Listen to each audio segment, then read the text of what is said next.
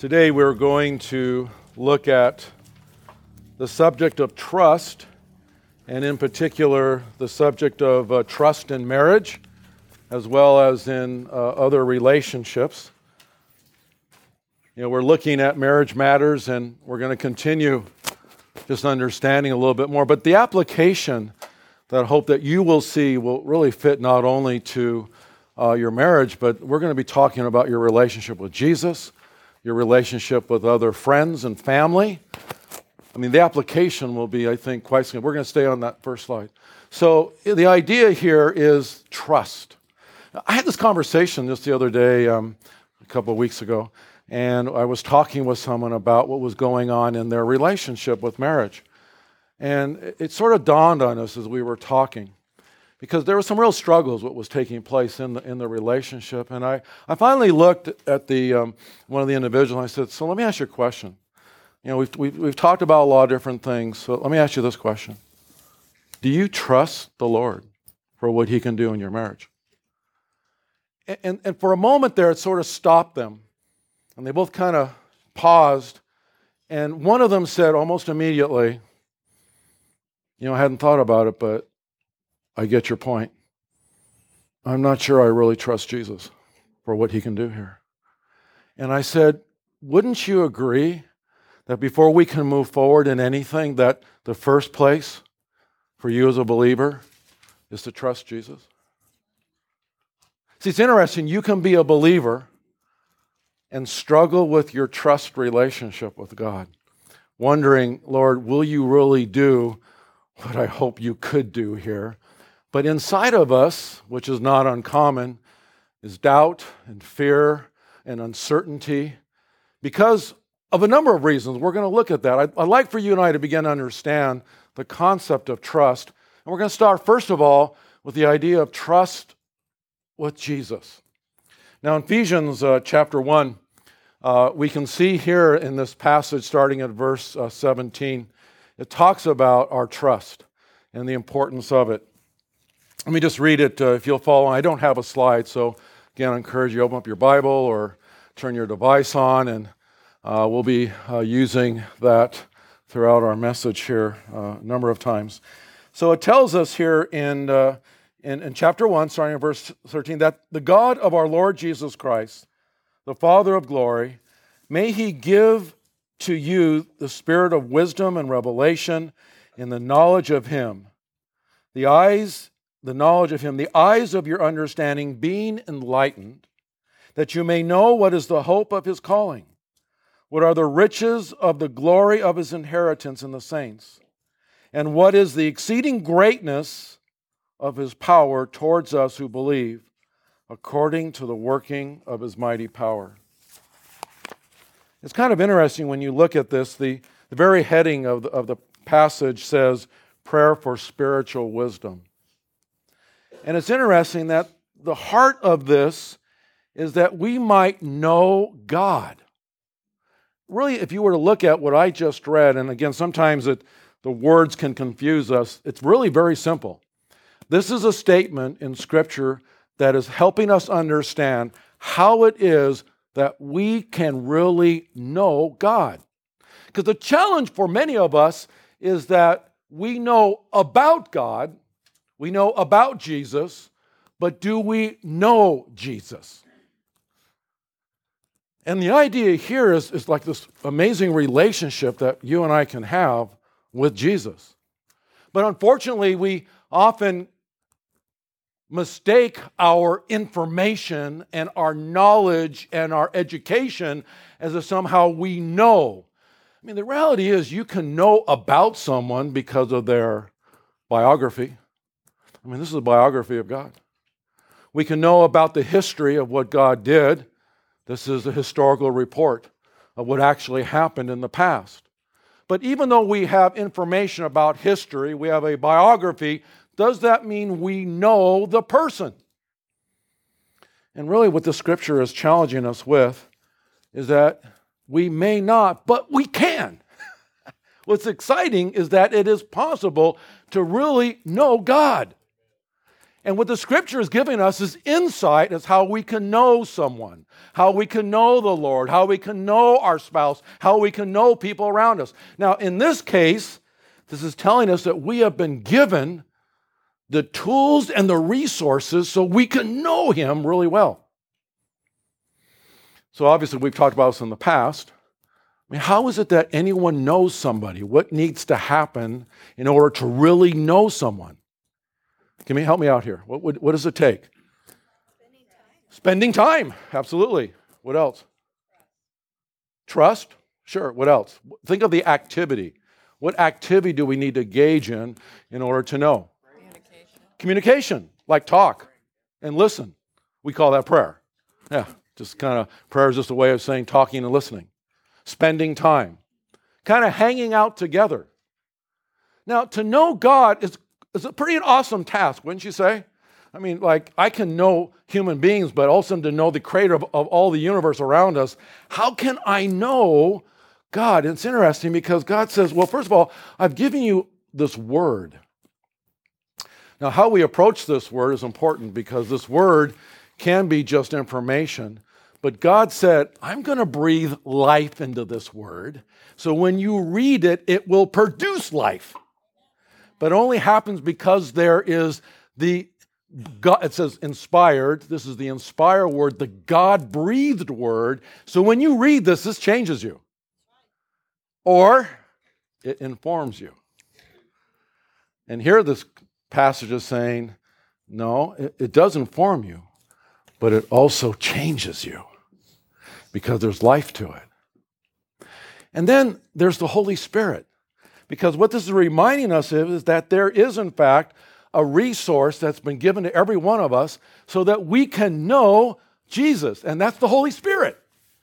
The Holy Spirit's job is to help us get to know Him really well.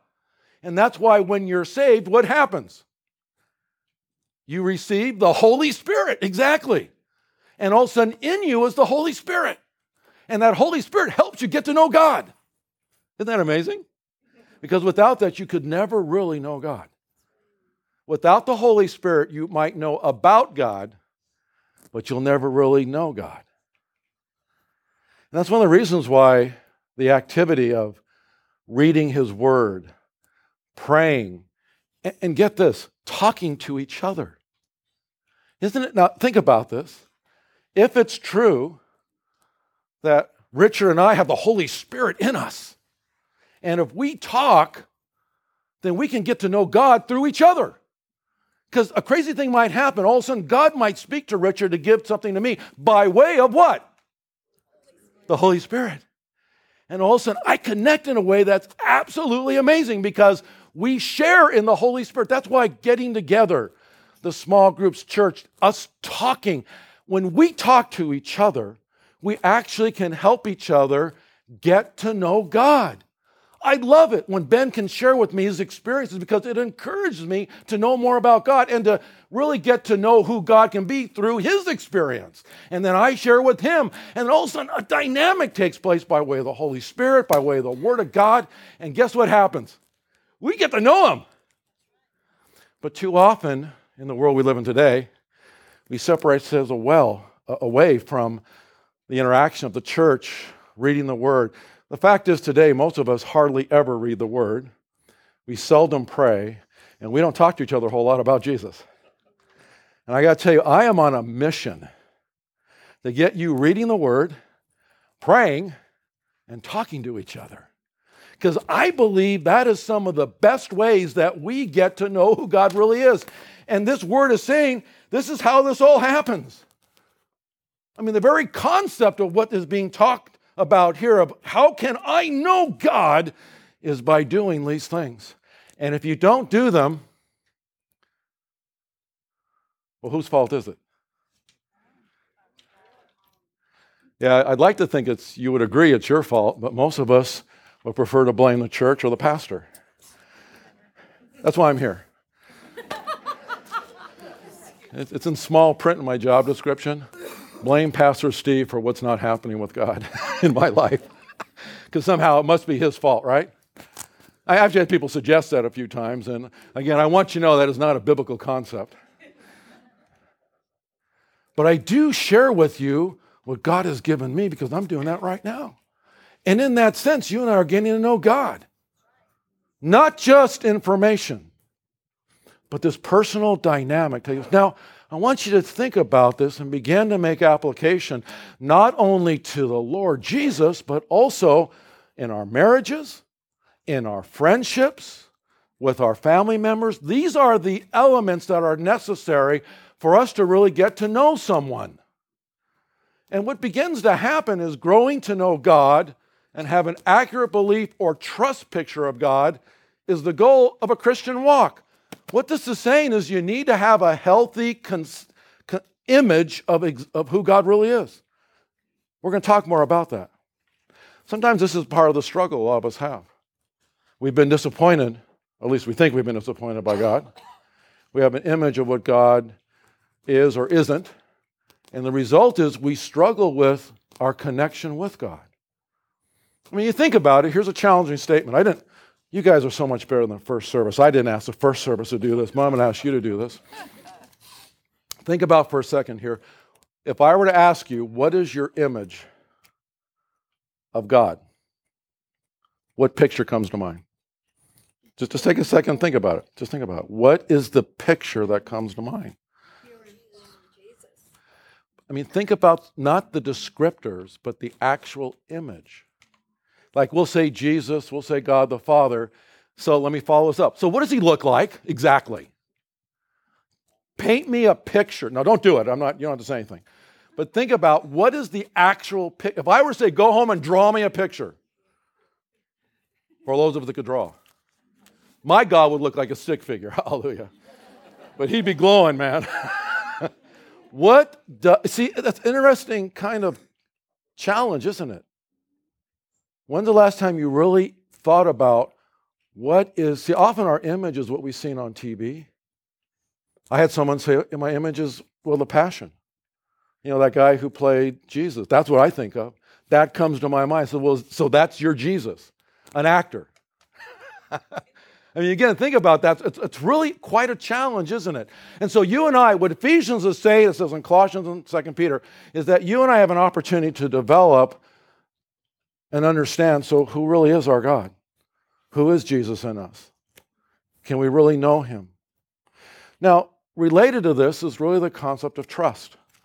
Because part of what we start doing by doing this is we develop trust. And trust begins to grow because of a healthy image of what we have, not only with Jesus, but also with our mates. The image that we have that forms in our mind and our heart of our mate, of our family, of our children, begins to help us develop trust. But what really is trust? If I were to ask you to help me define trust, what word would be a synonym? What word would you use that would help be a descriptor of trust? What is trust? Safety. Here. That was a good answer. That's exactly right. What else? Respect. Yes. What else? What was that? Confidence. Yes. Honesty. What am I talking for? You guys are doing great.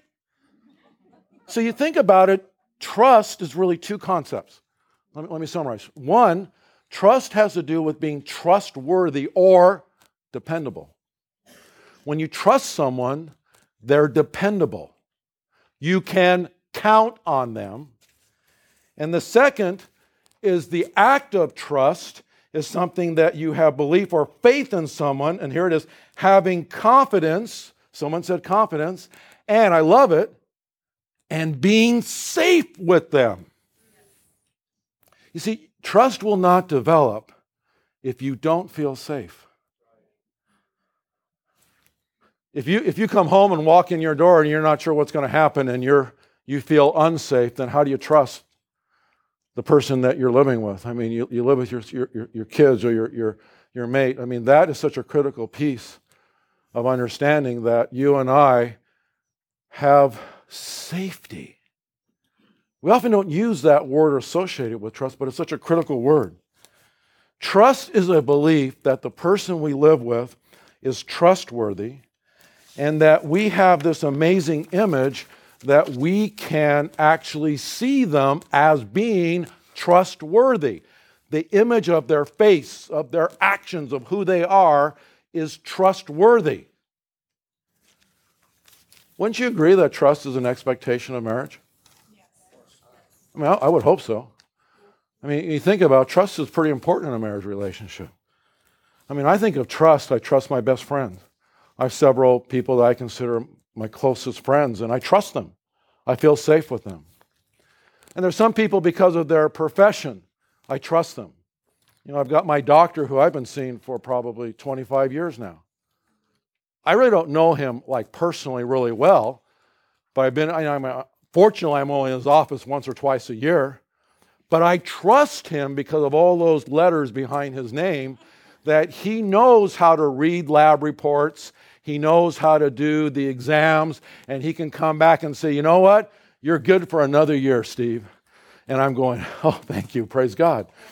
And so there's a sense there, I trust his ability because of what he can do. That's trust. That's why when you're a professional, trust is such a sacred thing. And why when that trust is violated, it's so huge in the world we live in today. Trust, listen, trust is the belief you have in your spouse, and it's an attitude that you have that's based upon the image inside your head of your mate. That image that you have inside of your head is part of the key foundation for the trust and the attitude that you have. I mean, I would imagine every one of us have had the people we trust be mad at us. And so when we do something, that image can come into our head. And then we have that image, and that image can change how it is that we respond. For example, I'm sure this never happened to anyone but me, but every now and then I'm given an assignment by my wife. And that assignment is to bring something home at the end of the day. And of course, that usually happens, in the morning. And so, I get that assignment, whether it's, bring home eggs or milk or something for dinner, because it's maybe a critical ingredient for whether or not I'm going to eat that evening. And so, then you get busy, you work hard. And I don't know about you, but there's this moment when all of a sudden I walk up and I touch the front door handle. It's like electricity flowing through my body. Oh no, I forgot the eggs. And immediately that image comes to my head. And what that image is will reflect the development of your relationship.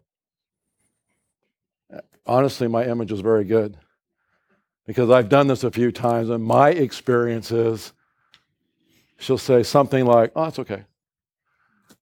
We're no rush. You can go get it now.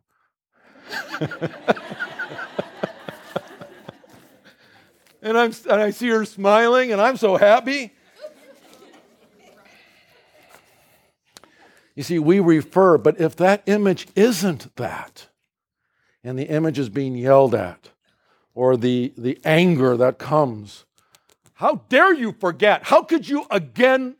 I've heard this said. How is it you forgot again? How didn't you write it down? Am I not important? Is not dinner important? And I'll say something like, yeah, there's always habit burger, right? That's always my way out. Hallelujah. You understand what I'm saying?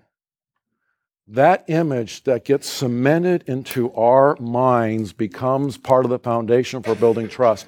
If that is not a good image, then here, God needs to heal that. A lot of what I do in helping couples is helping them uncover that image and asking God to heal it. Because let me tell you what won't happen. As long as that image remains in your brain, and that is your primary image, then that marriage is not going to be okay. It may be hot and cold, but you're going to struggle in any relationship. I can't tell you how many times, it's happened in my life as a pastor, where all of a sudden I might say or do something that, isn't what a person likes or appreciates or whatever that might be. And all of a sudden, they'll tell me that's their image. And all of a sudden, that becomes a predominant image. And then they're like, I'm just the bad guy now.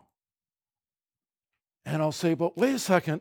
What about all the good things that have happened previously? And it's like all of a sudden, because of what they're looking at and what they're seeing and the image in their brain, it's not good anymore. So those kinds of things can happen so easily and absolutely quickly. It's amazing how that can happen. You know, really, as we understand, a lot of this is foundational to an attitude. You know, attitude is everything about building trust. Your attitude is really important. Aren't you glad I'm bringing that up? See, I think a lot of times when we talk about attitude, we almost talk as if somehow it is sort of not that important. But you know what I've learned? Attitude is everything. Your attitude in the marriage, your attitude in life can totally change everything. What do you think about that? Why is attitude so important, do you think? Why is attitude so important? Help me out. It's your driving force. It's a driving force. Yeah. It kind of sets the stage for everything else, doesn't it? I mean, when your attitude and how you go through the day will affect everything you do, right? Here's a guy who's got a great attitude, even in the face of water going everywhere. I love his. I watched him. It's like, I'm going, and he's like, relax, no big deal. Right? Attitude. What else? Why is attitude so important, do you think? Say it again. Sets a tone or an expectation. Absolutely. It can set the tone for the week even, right? It informs your inner story, like what you're telling yourself. It's all about what you believe and how to see God and how to see people. It's about all of a sudden it changes your everything about who you are, yourself, your perception. It's an amazing attitude is a very powerful thing. Now, here's something that I know is pretty simple. It's going to blow some of you out of the water. You're responsible for your own attitude. Yes. Not me. As much as I know you want to blame me, you can't. And you can't blame your spouse. You can't blame the environment around you. Your attitude is your responsibility. Oh, but wait a second, Steve, you're not listening, man, because, man, I walked in and everyone else's attitude was really bad. Okay. So that means that gives you permission not to have a bad attitude. Someone's got to change the attitude in that house. Why not it be you? Well, you understand how influential everyone is around me. Oh, no, I understand. I'm not saying they don't influence you. I'm not saying there shouldn't be some change. But ultimately, your attitude is your biblical responsibility. I'm not just saying this. God said it. Your attitude says you should have an attitude like Christ. You can't blame anybody else. And I've had so many people come and suggest that it's everyone else's fault but themselves. What is a bad attitude? It's essentially over-focusing on the negative. When you over-focus on the negative and all you see what is wrong, you are going to have a bad attitude. It's all about where you look. It's all about what you see, where your eyes go. That can change everything. There's some examples of attitude and a couple biblical pictures. There's one here with Paul, Barnabas, and John, another one with Peter and Jesus. Let me just take one because all we have time for. You can look at the other later. But I love this one with Peter. And you all know the story of Peter and Jesus, right? You probably know Matthew 14, Mark, Luke. You know right away. This is when Peter walks on water. Is that like way cool or what? So here, they have this teaching time. And if you read the whole passage, basically Jesus tells the disciples, get in the boat and go. And off they go. And a storm hits. A really big storm. And they're sitting here literally holding on for life. And all of a sudden, Jesus comes walking out on the water. And they're all looking, going, is that a ghost? What is that walking on the water? And they were scared. Scripture says they were really frightened. Of course, Peter's just a cool guy. I know he was scared, but he must have had really good vision. And he looked out and said, I think that's Jesus. Matter of fact, it tells us in verse 22, it says, Lord, if it's you, Peter replied, tell me to come to you on the water. So he kind of qualified it just in case. I'm pretty sure it's Jesus, but could you verify that for me? Because I don't want to get on the boat and go straight down 600 feet. And what did Jesus say? He said, come. Hey, man, hang out with me. Get out of the boat and let's walk on water. Can you imagine that? I want to do that. I want all of you to be able to do that. What an amazing experience to walk on water with Jesus. I think it still happens today in a lot of other different ways, where Jesus says, come, get out of the boat. Trust me. You're going to walk on water. Now, before we get to what happened, no matter what happened, a minute later or 30 seconds later, let's never forget, Peter walked on water. Can you say amen to that? He got out of the boat, which is more than most of us would do, and then he stood on water like it was solid ground. And he's looking at Jesus. You know how it is when you're talking to someone? Like I was talking to Richard here, and eyes are meeting, and he knows I'm talking to him, and then someone walks in, I do this. You know how you kind of look away? And he knows, hey, you're not paying attention? That's exactly what Peter did. His eyes shifted just for a moment, and he saw a really big wave.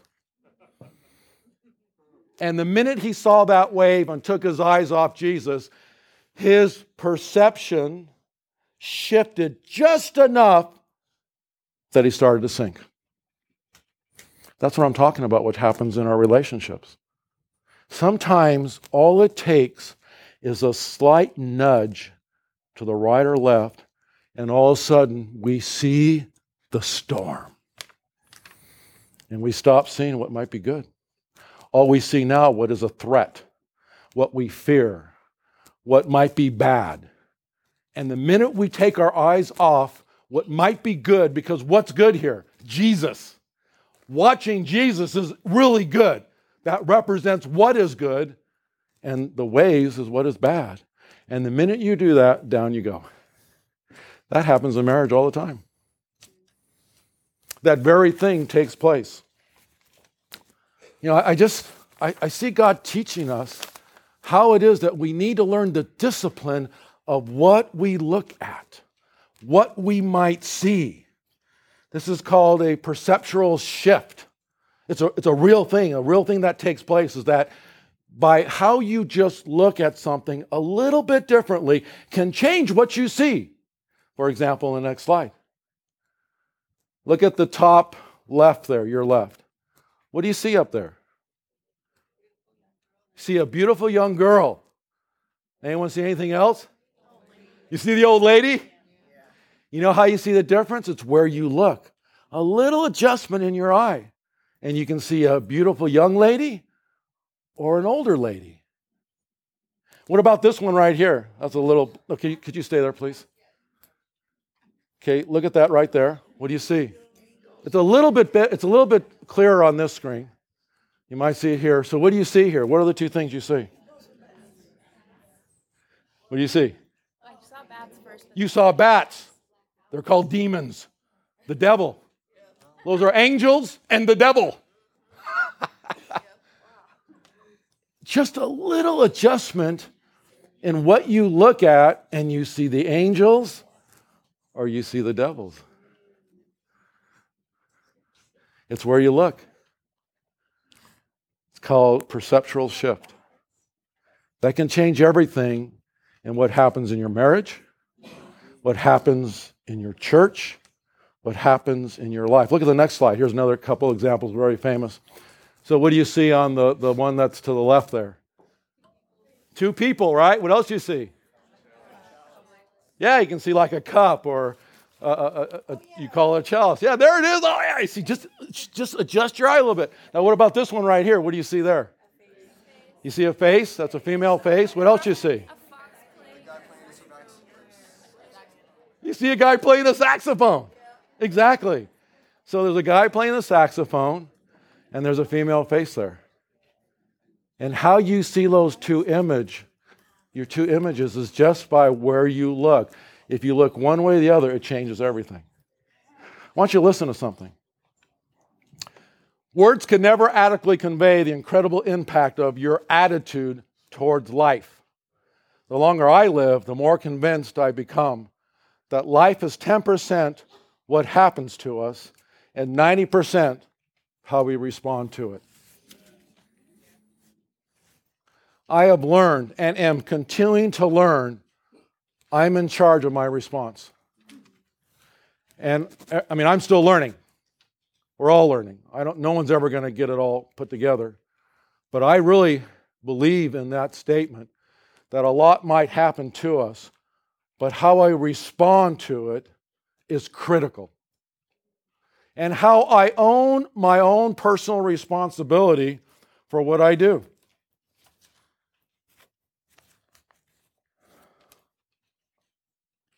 You know, these slight shifts can be everything in a relationship. There's basically three lenses that we look at, and they're really pretty simple. Here's kind of a summary of what I've just got done talking about. My view of you, the good, is I focus only on your good. Or my view of the bad, I focus on your good and bad. Or my view of the ugly, I focus only on your bad. And in a relationship, your partner is good, bad, or ugly. Sounds like a movie. But it's all about what your focus is. So how can you go from ugly to good? Listen, change your focus. Your perceptual shift can change your whole attitude about what you see. And listen to me, it is your responsibility to make the shift. It is not the other person's job. It is your job to make that shift.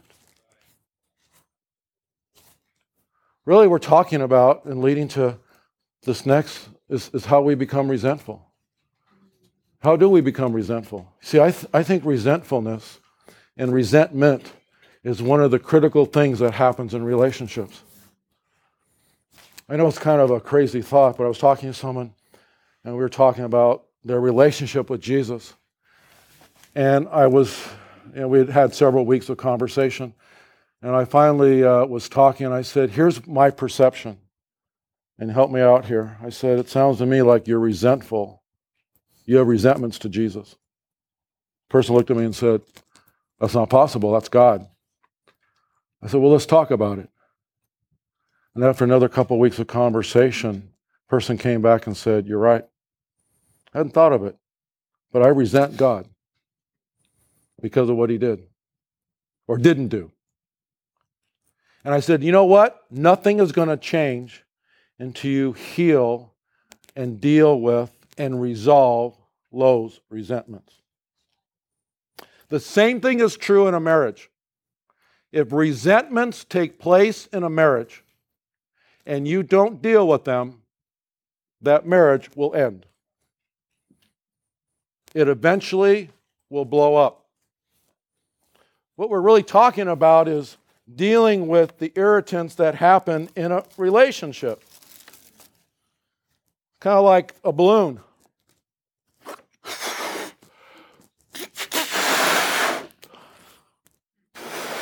So there's life into this marriage right now, a container called a balloon. And what happens is irritants take place. Little air goes out. So what do? Well, you deal with it, you talk about it, you forgive, you resolve, and guess what happens? You breathe life again back into the marriage. And that's kind of the way marriage is.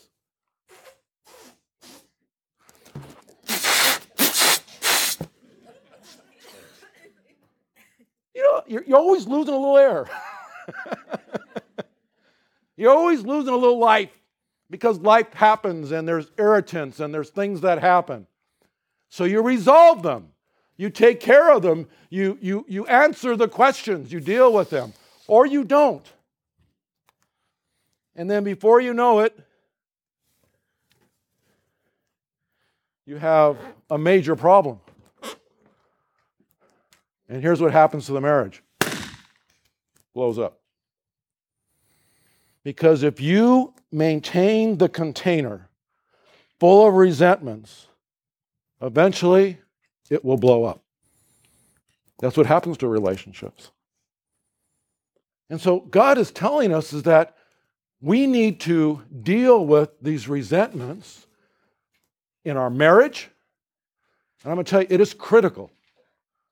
I see more couples come in and we talk, and it's been years, and the resentments have not been dealt with. The irritations have not been dealt with. And the result is eventually it's going to take a miracle for what God's going to do. And this is all about attitude. So I want you to see something. I want you to get this. This is really simple. Resentments have a developmental course. They don't just happen. Resentments build and are developed and made over time.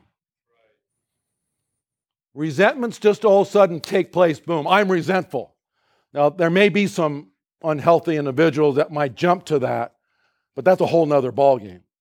For most of us, resentments develop and build and become dynamic till eventually you're saying things like, what can I do about it? I give up. This is never going to change. How many times do I have to tell you to clean up after dinner? How many times do I have to tell you to pick up your socks? How many times do I need to say this to you? And eventually, because you said it so many times, the irritant has become a resentment, and now the relationship is injured, and then every little thing becomes a big thing. It's like going to the mall. You say, hey, we got some time for you. Let's go to the mall. Let's go shopping. Let's go have some fun. Let's go hang out. Let's go down to the Tacoma Mall. Let's go down to Seattle and let's go spend the day looking at stuff. Let's go buy some cool stuff. And you're excited.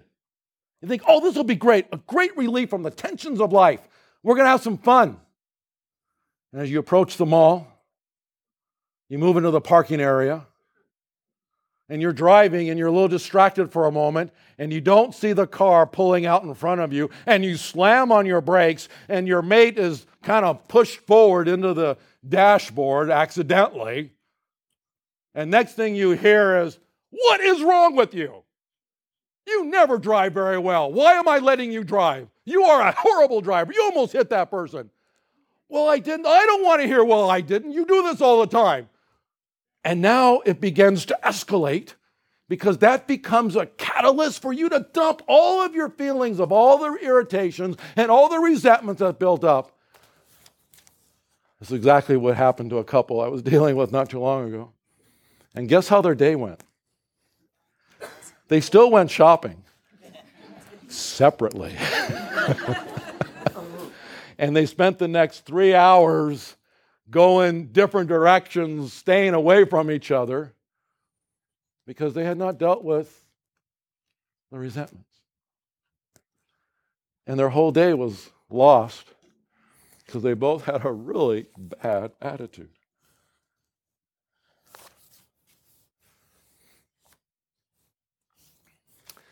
If I were to summarize it, really it's little things began to add up. It's called the pebble in the shoe syndrome. I brought this because yesterday I was working out in the garden, and I had my sandals on. Oh, it felt so good. Did it feel good yesterday? I was like, this is like the best day. I mean, we have the best summers anywhere on the planet. Can you say amen to that? I mean, almost anywhere. And it was just so great. And I was working and I was doing stuff, and I got one of these, I got a bunch of them here, you can see them, but I got one of these pebbles into my sandal. And I thought, crumb, this is really irritating. I got it in there and I kind of ignored it for a few minutes, but you cannot ignore this in your sandal. So I had to take it off, stop my work, and let the pebble come out. What would have happened if I didn't let the pebble out? Yeah, it would have been like I couldn't have gotten my work done. I would have been so distracted by the pebble in my sandal until I got rid of it. But the problem is we don't remove the pebble from our marital sandals. And instead, we leave it in there till finally it becomes like a big rock. Can I imagine if you put this on your foot? Yeah, Terry's laughing. Please don't. If I put this on your foot, what would happen?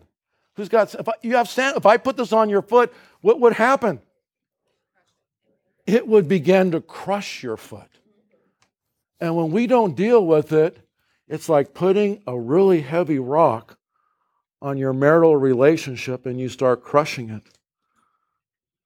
And then the next thing happens. So little things become big things, and big things are now all you see. All you see is a rock. And this is a pretty big rock. And now this is all that you can see now. Nothing else is good. Nothing else is healthy. Nothing else is okay. All you see is a rock. And all the good things, all the past things, all the amazing things are lost because you've got the weight of a crushing rock. And because that, the relationship is crippled. The relationship is injured.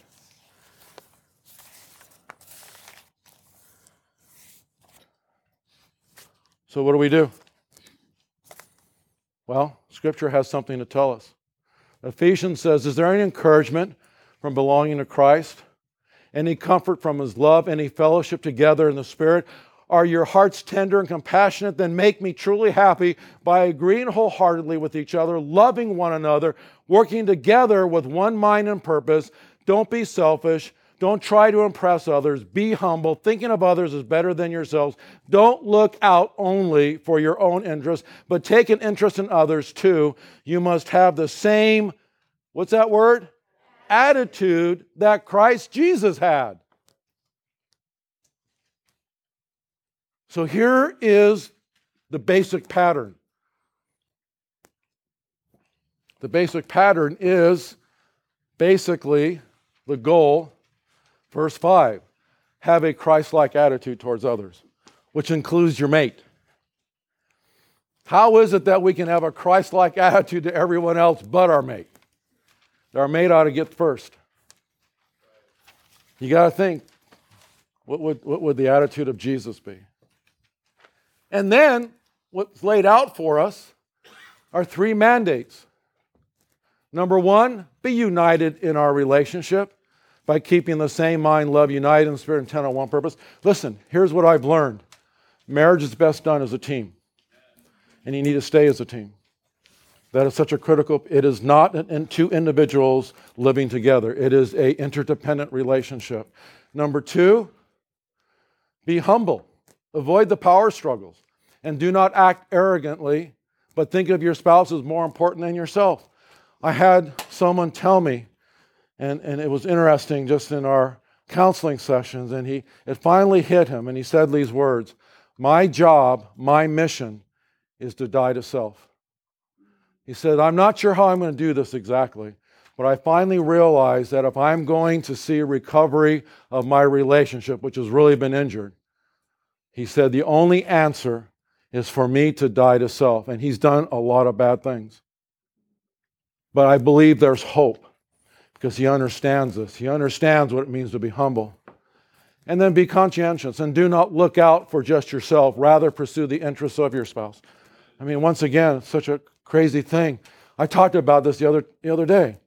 Let me summarize it again. Be nice and be kind to each other. Be conscientious. When you begin to follow these mandates in your marriage, I believe there's hope and there's healing. So exactly how does God heal resentment? How does How do we really overcome these things? When you come next week, we'll talk about it. I'm going to show you the secret that God gives us for overcoming the wounds and the injuries that come by way of resentment. But I want to leave you with a homework assignment. You ready? I want you to go talk to God and ask Him one question. God, how's my attitude? And then let Him talk. God, how is my attitude? And then if you're really brave, only for some of you, you can sit down with your mate and then ask the question, dear, how's my attitude? See what you get. That might be quite a revelation. Think about that. But what an amazing discussion to have with God. And to say, Lord, how's my attitude right now? Where am I going with it? And then let Him speak to you. Can you say amen to that, church? Amen. All right, you got homework. Let's pray.